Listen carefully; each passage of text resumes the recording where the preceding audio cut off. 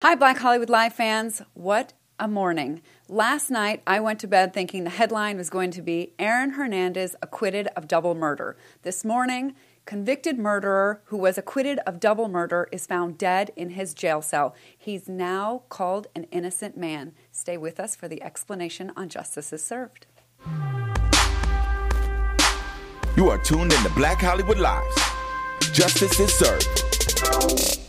Hello and welcome to today's Justice is Served. It is a small panel, just me and co-host and fellow attorney Yemi Abayami. Thanks for joining me. My name is Chelsea Galicia, and we are going to get straight into the shocking news of today. This is a story that we have covered on the show for years, Aaron Hernandez, and to wake up this morning and read that he was found dead in his jail cell just a week almost to the day after being found not guilty of double murder was just shocking to me. How did you feel about this whole situation? I think everyone was met with surprise about that because a lot of people were a little bit optimistic that maybe this could be the first part of maybe appeals in his other case in which he's serving life imprisonment.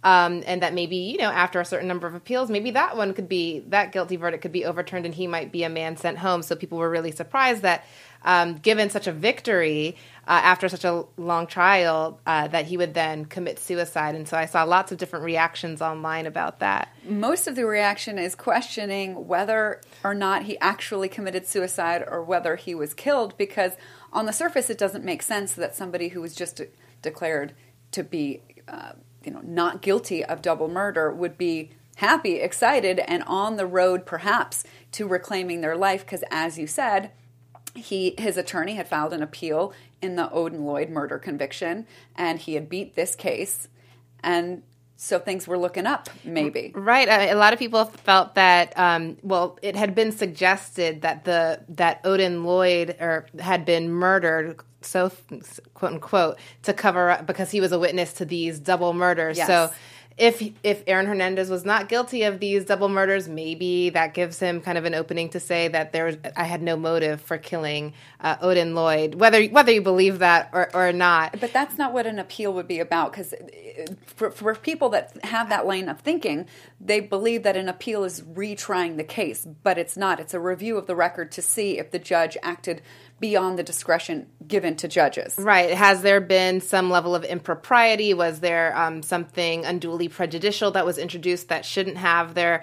On an appeal, you'd really be looking at instances of some justice not being served, or there being some level of impropriety or evidence that was admitted that shouldn't have been admitted, which doesn't seem to be the case in the Odin Lloyd trial. So in reality, those people who think that, this could have meant that Odin Lloyd verdict might be overturned and Aaron Hernandez would be a free man, most people who feel that way, it's probably the wrong way to think about it. So for me, it wasn't entirely... It's always surprising when someone commits suicide, but to me, that victory, having been acquitted of that double murder... Aaron Hernandez still had to go back to his cell knowing that he's still serving a life term without the possibility of parole. So to the extent that being in jail by yourself is a depressing thing, the timing is off, but not entirely strange to me, given that he was still serving a life sentence. But some of the things, Twitter is a fascinating tool of finding out all these theories that people have. On Twitter, I saw somebody included a picture of a jail cell and said a 6'1" man weighing 250 pounds hung himself from that window with a bedsheet, and it's this teeny tiny little, it on some levels, it doesn't make sense. I mean, I don't know what the cell looked like that he was in, but that is a good point to raise about how difficult it might be for somebody to actually commit suicide in a jail cell. Yeah, that was one of the things that stood out to me. I agree. I don't know what the jail cell looked like, but I would imagine that because suicide is a risk in prisons, that it would be difficult to hang anything from anywhere so that you could commit suicide. And so I'm wondering what was on the windows, or what was the kind of structure of the window such that he was able to tie a sheet to it that would withhold his weight and allow him to kind of just to suffocate himself amongst that weight. It definitely gives rise to the idea that maybe somebody killed him So his lawyer is launching an investigation wanting to see what happened because he said that there was no indication that Aaron Hernandez was kind of upset or, on the verge of suicide, that he had just given no indication either to his attorneys nor to his families that, he might be in a state of distress.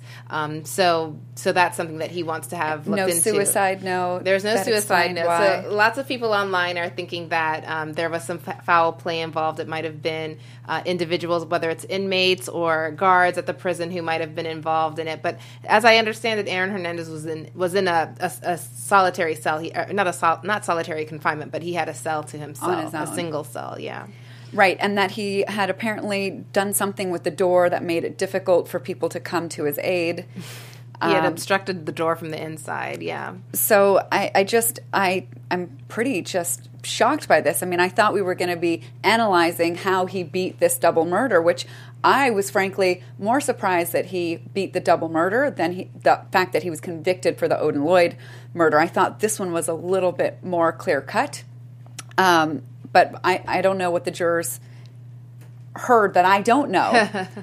Do you have any idea what may have swayed them to believe that he was not guilty? That's what I want to learn about that because I haven't seen any kind of jurors speak about what allowed them to reach this verdict. I know that a few weeks ago we talked about the witness, the PhD student who came in as a witness to say that, a defense witness to say that Aaron Hernandez was gregarious and kind. He didn't seem upset the night that he saw him at the club. They had taken a picture together. Because remember, one of the motives for the murder, this double murder, was that Aaron Hernandez had a drink spilled on him and someone had stepped on his shoes, and he kind of went out and retaliated against those two individuals when he later saw them in the car. Or he believed that one of those two individuals was the person that spilled the drink on him. Exactly. So that PhD student was offered as a defense witness to show that, no, he wasn't upset. There was no drink spilled on him, to kind of take away the prosecution's motive. I could, as a juror, imagine somebody's pissed off that somebody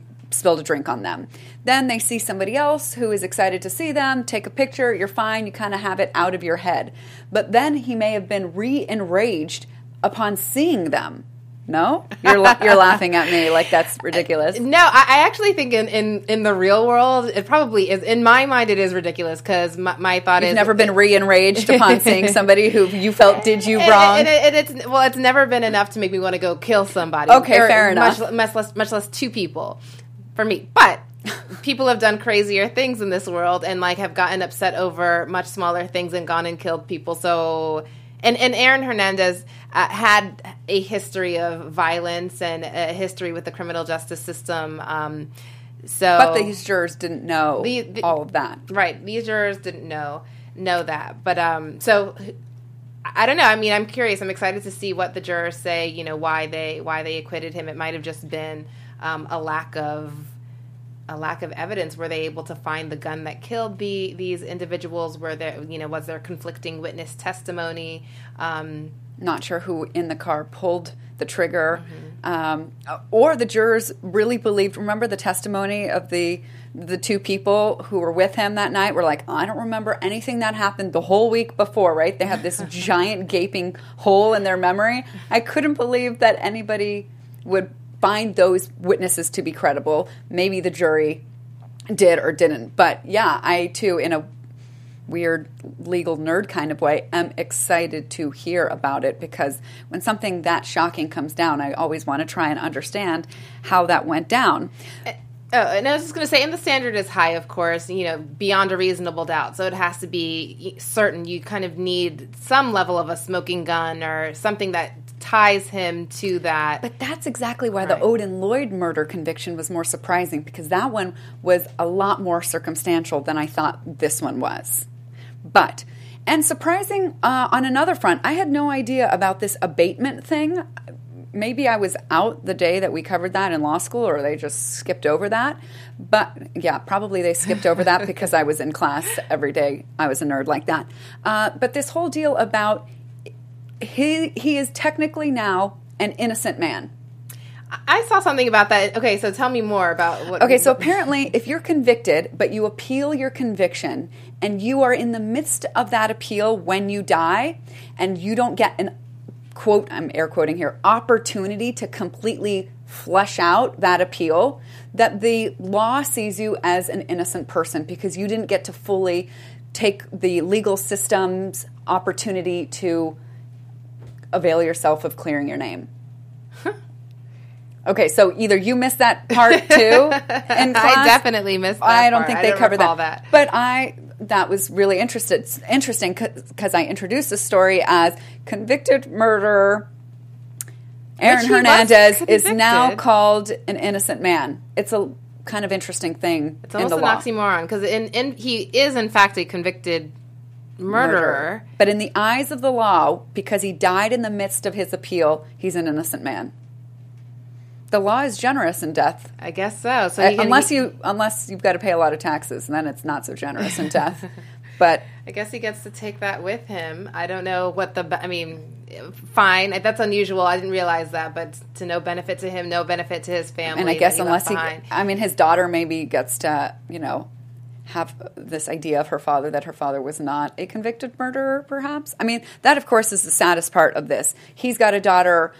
The victim, Odin Lloyd, also had a father. The people in the car, the double murder victim, Furtado, Daniel De Abreu, also had families. So, and another interesting thing that I saw on Twitter, somebody commented that every day 20 veterans commit suicide. Media says nothing. Aaron Hernandez, convicted murderer, commits suicide, and it is front page news.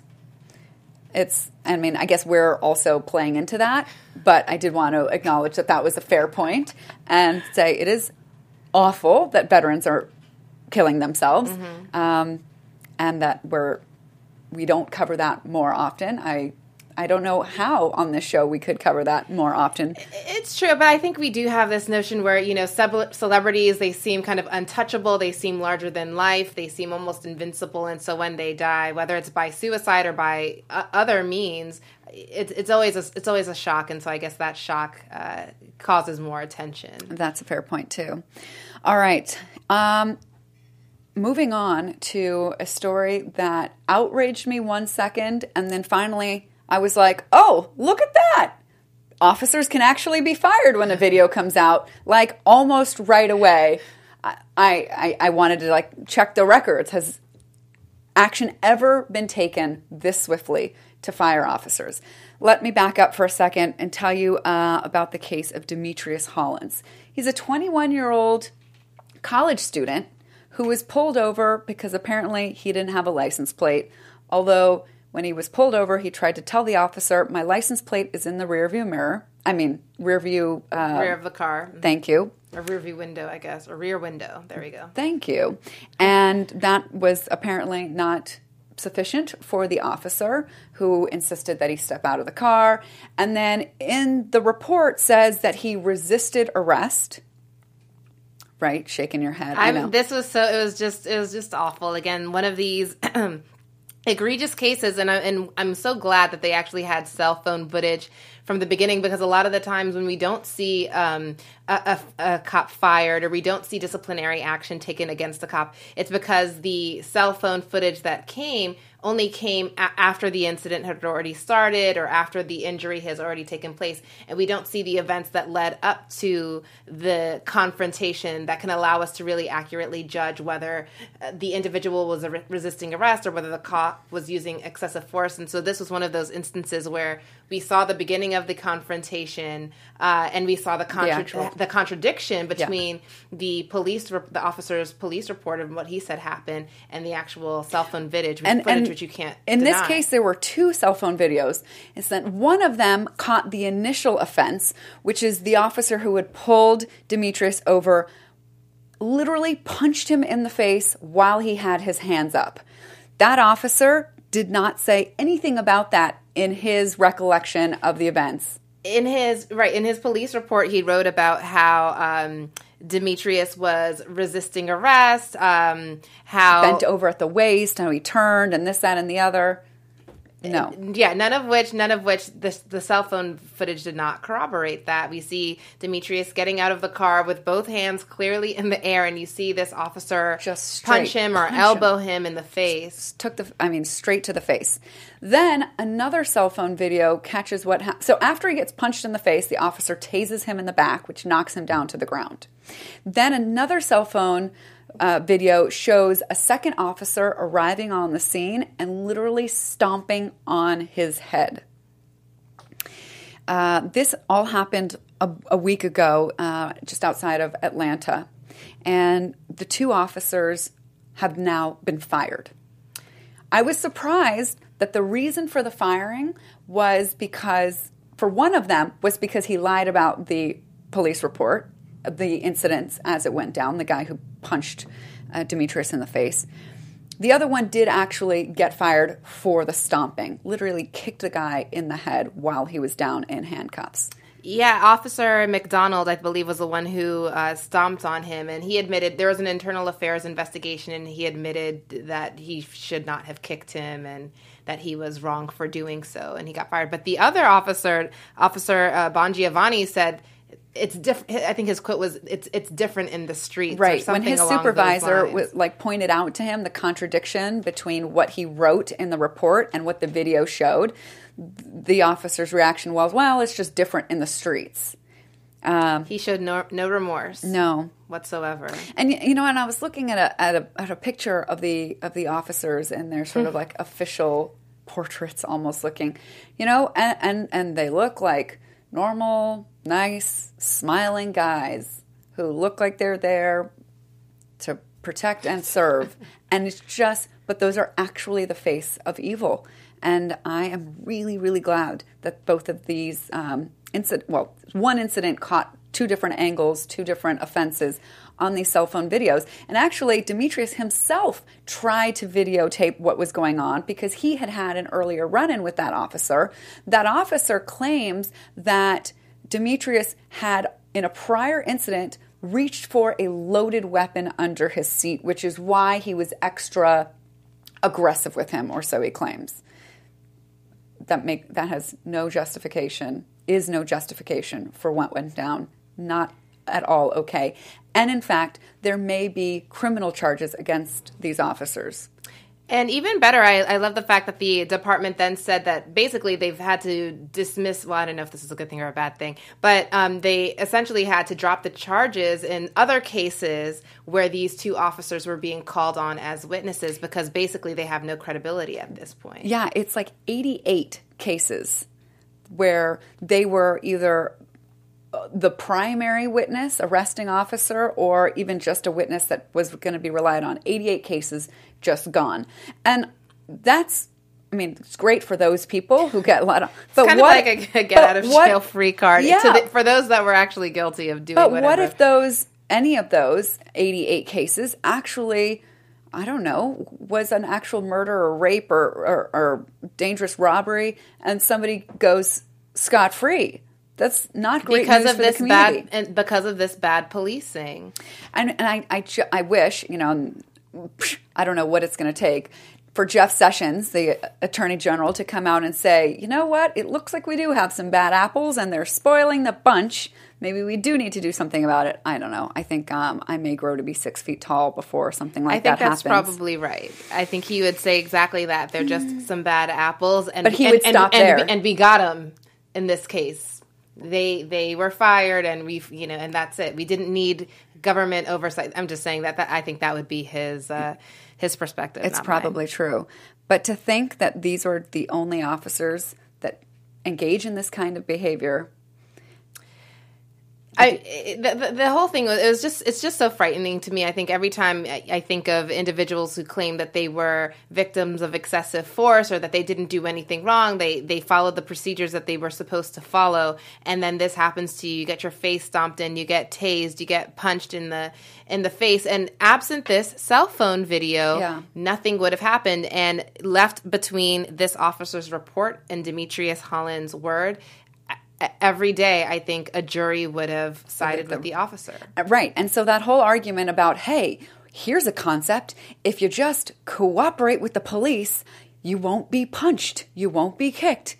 Sometimes that's not even enough. Not true. Just not true. And hopefully more and more people will come to recognize that with stories like this. But poor Demetrius, he thought he was going to die in this. And he says he wished this never happened to him. And on one hand, I wish it had not happened to him. On another, I am glad that this story is an example of you can comply and things can still go very wrong.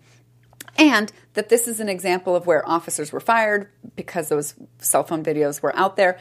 The department didn't release them. They were just released to the internet. So the police department had no control over when those videos went out. They kind of were just left to react. So did the police department have the videos prior to them being released on the internet? It didn't look like it from what I saw. They just saw that they were out there. Well, because they didn't know that there was such a video. Well, I'm glad that they took swift action, and hopefully, in future instances, we'll see the same. And let's see if there are any criminal charges. Yeah, I believe they said that they were going to file. I mean, they were investigating. We'll see what comes of that. That would be the ultimate justice. Not only charges, but then convictions. All right. I don't know if you heard this. I don't know where you stand on the death penalty, but the death penalty is back in the news again because the state of Arkansas is in a rush to execute 11 prisoners because one of the drugs in the 3-drug cocktail is set to expire at the end of the month. And so they need to hurry up and get this done so that they have the medication. It's weird to call it a medication. The drugs to be able to carry out these executions. So these death row inmates have been, requesting stays of execution from judges. And one of them, Judge Wendell Griffin, did issue a temporary restraining order. He is responding to a lawsuit from the makers of one of the drugs. That drug maker doesn't want their drug to be used for this purpose. It wasn't intended for that purpose, and they said that they were misled into sending the state drug for this purpose. So that's fine. Sounds all fine and well. Sounds like a credible reason to halt the executions. Except then the judge goes to the next level. Yeah. Within an hour. So he instituted the temporary restraining order in favor of this drug company. Then he goes and within an hour of coming down with this decision, joins an anti-death penalty protest that's gathered outside the governor's mansion and ties himself to a gurney, as though he were dead, in a display of his personal feelings about the death penalty. As a background, he was a pastor? He was a religious leader as well as a lawyer and has very strong feelings about the death penalty. And I do think that within a decade or so, we will probably find the death penalty is unconstitutional. But do you think it's an appropriate thing for a judge to protest at all, either laying on a gurney to appear dead, making his personal feelings about the death penalty known? I mean, yikes. I think, judges are individuals as well, and they're entitled to their opinion. Sort of, kind of. But they do have a duty of kind of, they cannot, a duty of, they have to avoid the appearance of impropriety, and the cases that they sit on, we really do want to make sure that we have the public confidence to know that our judges are not partial to a certain side or not. And that was the issue in this case. Yeah. So this judge was actually ordered to, to remove himself from the case because in violation of Arkansas's Code of Judicial Conduct. which says that you must recuse yourself when a judge has made a public statement that appears to commit the judge to reach a particular result or rule in a particular way. And I think one could easily say that someone who is very much so anti-death penalty, that would influence his decision in a case involving drugs used in connection with the death penalty. And we could have seen from a mile away what he thought about the death penalty. He wrote in a blog that premeditated and deliberate killing of defenseless persons, including defenseless persons who have been convicted of murder, is not morally justifiable. Using medications designed for treating illness and preserving life to engage in such premeditated and deliberate killing is not morally justifiable. So he has some good points there, but morality is not exactly the law. It isn't. And for him, this just might not have been the appropriate case for him to sit on. And so the Arkansas Supreme Court did remove him for that reason. So now there's like 11 days before this drug expires. Well, so interestingly enough, this medical drug company had filed a court in this Arkansas court, and then they had also filed another claim in a federal court, which was also the restraining order was granted in the federal court. So this medical drug company has actually called for the withdrawal of this verdict, essentially saying it renders it moot because the issue has already been resolved in the federal court. Okay, so these 11 people probably will not be executed by the end of the month. And part of this whole controversy comes from the fact that there is not a known perfect cocktail of drugs that are used to kill somebody in a way that, well, we can't guarantee that the death will be unusual. Yeah, that's the whole controversy, is that they want a combination of drugs that will be effective in killing somebody. Doesn't guarantee that you won't feel any pain, because there are no guarantees of that, but it cannot amount to something that appears to be cruel and unusual. And there have been some death row inmates who have taken hours to die and who have appeared to witnesses to be in agony during the time that they're dying. So I think this is going to come to a head. This is going to stay in our consciousness, in the news. I don't think that this is going away at all. But this is like the one time where I thought that a judge's First Amendment right to share his or her own ideas had gone too far, because we do need judges who follow the law. And I hate to quote our newest Supreme Court member, Neil Gorsuch, but during his confirmation hearings, he said, if you as a judge have liked every single decision you have made, you probably haven't followed the law. And I think this is one of those situations. Although that's not to say that legally there couldn't have been support for why this temporary restraining order should have been granted. Because there very well could have been legal support that this drug isn't effective in making sure that there's no pain or that it was even allowed to be used for this purpose. Right, really, because as we know, the drug company said that you really obtained these drugs by improper means. Yeah. You misled me. So it is possible that there were other legal grounds to sustain this temporary restraining order that didn't go towards one's feelings on the death penalty.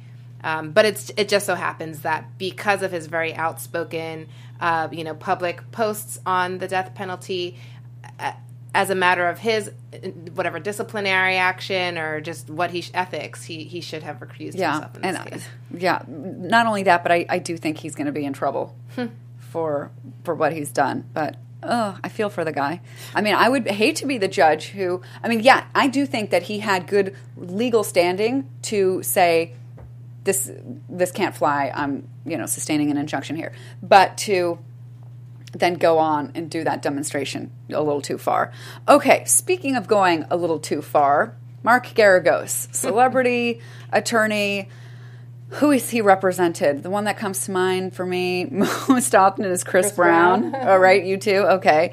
But definitely a Celebrity attorney. Yeah, I hate that term, but like, I guess if there was ever a celebrity attorney, Mark Geragos would be one. And he was representing Kesha a couple of years ago in an ongoing case against Dr. Luke when he heard Lady Gaga make some reference to being sexually assaulted. I was going to say while she was on the Howard Stern show, that makes it sound like she was assaulted while on Howard Stern's show. No, when she was on Howard Stern's show, Lady Gaga talked about having been sexually assaulted. And Mark Geragos tweeted out, "Guess who the rapist was?" He's got 48,000 followers. And somebody responded with Dr. Luke's first name. And Garagos's reply was #bingo. And then he told TMZ that he said that he tweeted that because it's true. Lady Gaga has said it's not. But that led Dr. Luke to file a defamation claim against Mark Geragos. And this is pretty unusual because most of the time attorneys seem kind of immune from what they say about their cases.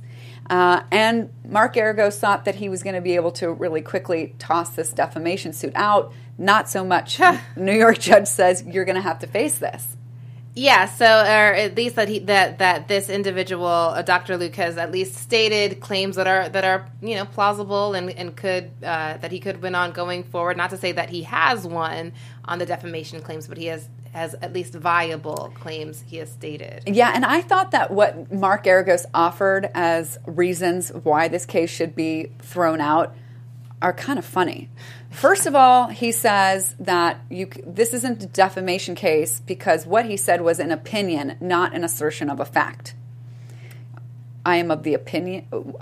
I mean, those tweets kind of, I sound like Sean Spicer now. Those tweets speak for themselves. But really, it doesn't seem like he's saying, I believe, I think. Right. He says, when you say bingo, that means you've got it. You know, right. Dr. Luke is the rapist. And another defense of Mark Geragos was that in using the term bingo, it was obvious that he was just being playful. That's his defense. Again, I don't. Not a defense. That's not going to work for me either. Defamation. And then he tried to claim that it was privileged because it was under the guise of his representation of Kesha. But this was about Lady Gaga, so that seems like quite a stretch. And your privilege is between you and your client, not between... Well, you are on behalf of your client. Like Mark Geragos plenty of times has come out to say, Chris Brown did not do this, that, or the other. My client is innocent, and the facts will show this, that, and the other. Attorneys say that all the time. And even when a jury finds that their client is guilty, nobody then goes after the attorney for saying something that wasn't true. Even if an attorney said, it wasn't my client that did it, it was that guy. Mm-hmm. Well, then whoever that guy is not able to file a defamation claim against the attorney.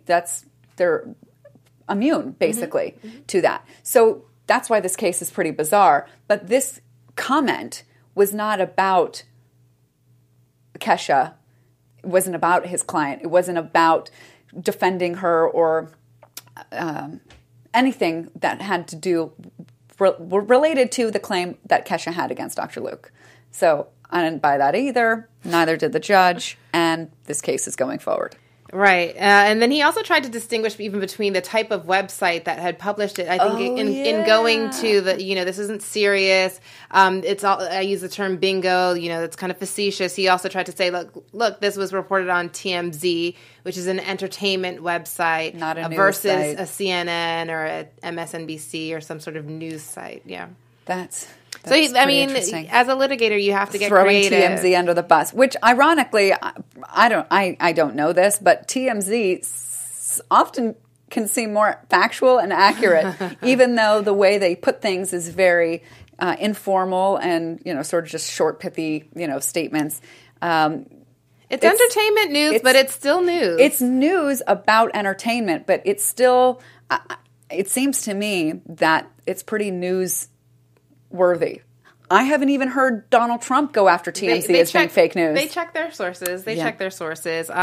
So one of the things that he also said was that, this is a matter of public interest, which kind of lowers the bar for... Right, which would lower the bar for Mark Geragos. And, he lacked actual malice. I guess when you're talking about a public figure or a celebrity, malice needs to be involved. So those were some other defenses that Mark Geragos was trying to use. Those are defenses to the actual claim, but they're not a defense that would toss out the claim to begin with. Right. So this should be fun to follow.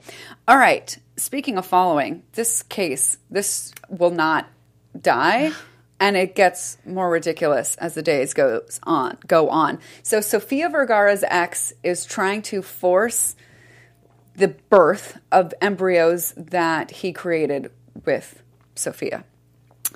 Is he trying to force the birth? So I wasn't actually sure what this guy was trying to do with these embryos. Does she want to destroy them, or does he want to... She doesn't want to destroy them. She wants to leave them frozen. He wants them to be born.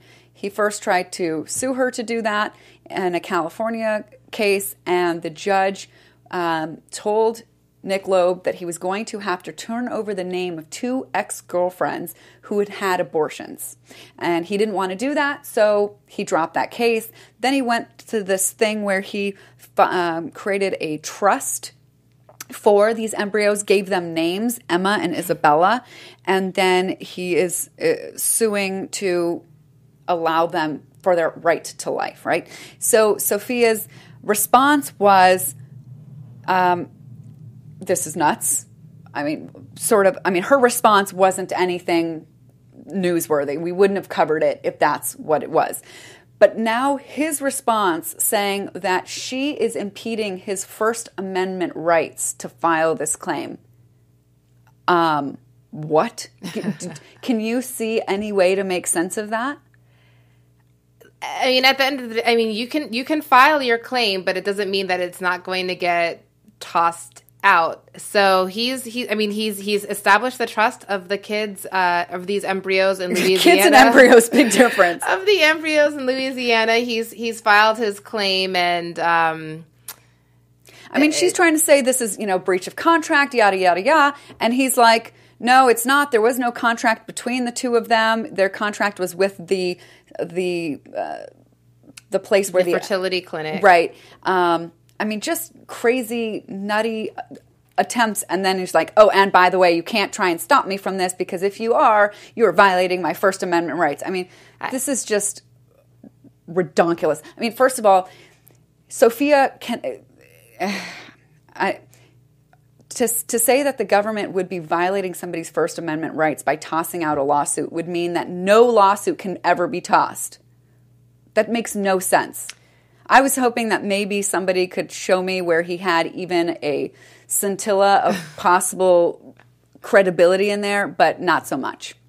Yeah, as we've seen over time, he seems to be kind of grasping at straws, maybe to remain relevant. Now, this guy, I believe, I can't remember he comes from, I think, somewhat of a wealthy family, but has had a couple of roles in television and film, and so maybe he's just really trying to preserve his name and preserve a claim to fame and kind of keep his name in the news, and this is his way to do it. Sofia Vergara, I guess, is his ticket. Yikes, that is ugly. All right, well, that does it for us. Thank you so much for joining us on this week's episode of Justice is Served. Please be sure to come back next week. In the meantime, like, comment, tweet at either of us or both of us. I'm at Chelsea Galicia. And I'm at Yemyems on Twitter and Instagram. All right, everybody. See you next time, or hear you next time, or listen to you next time. I don't know, one of those.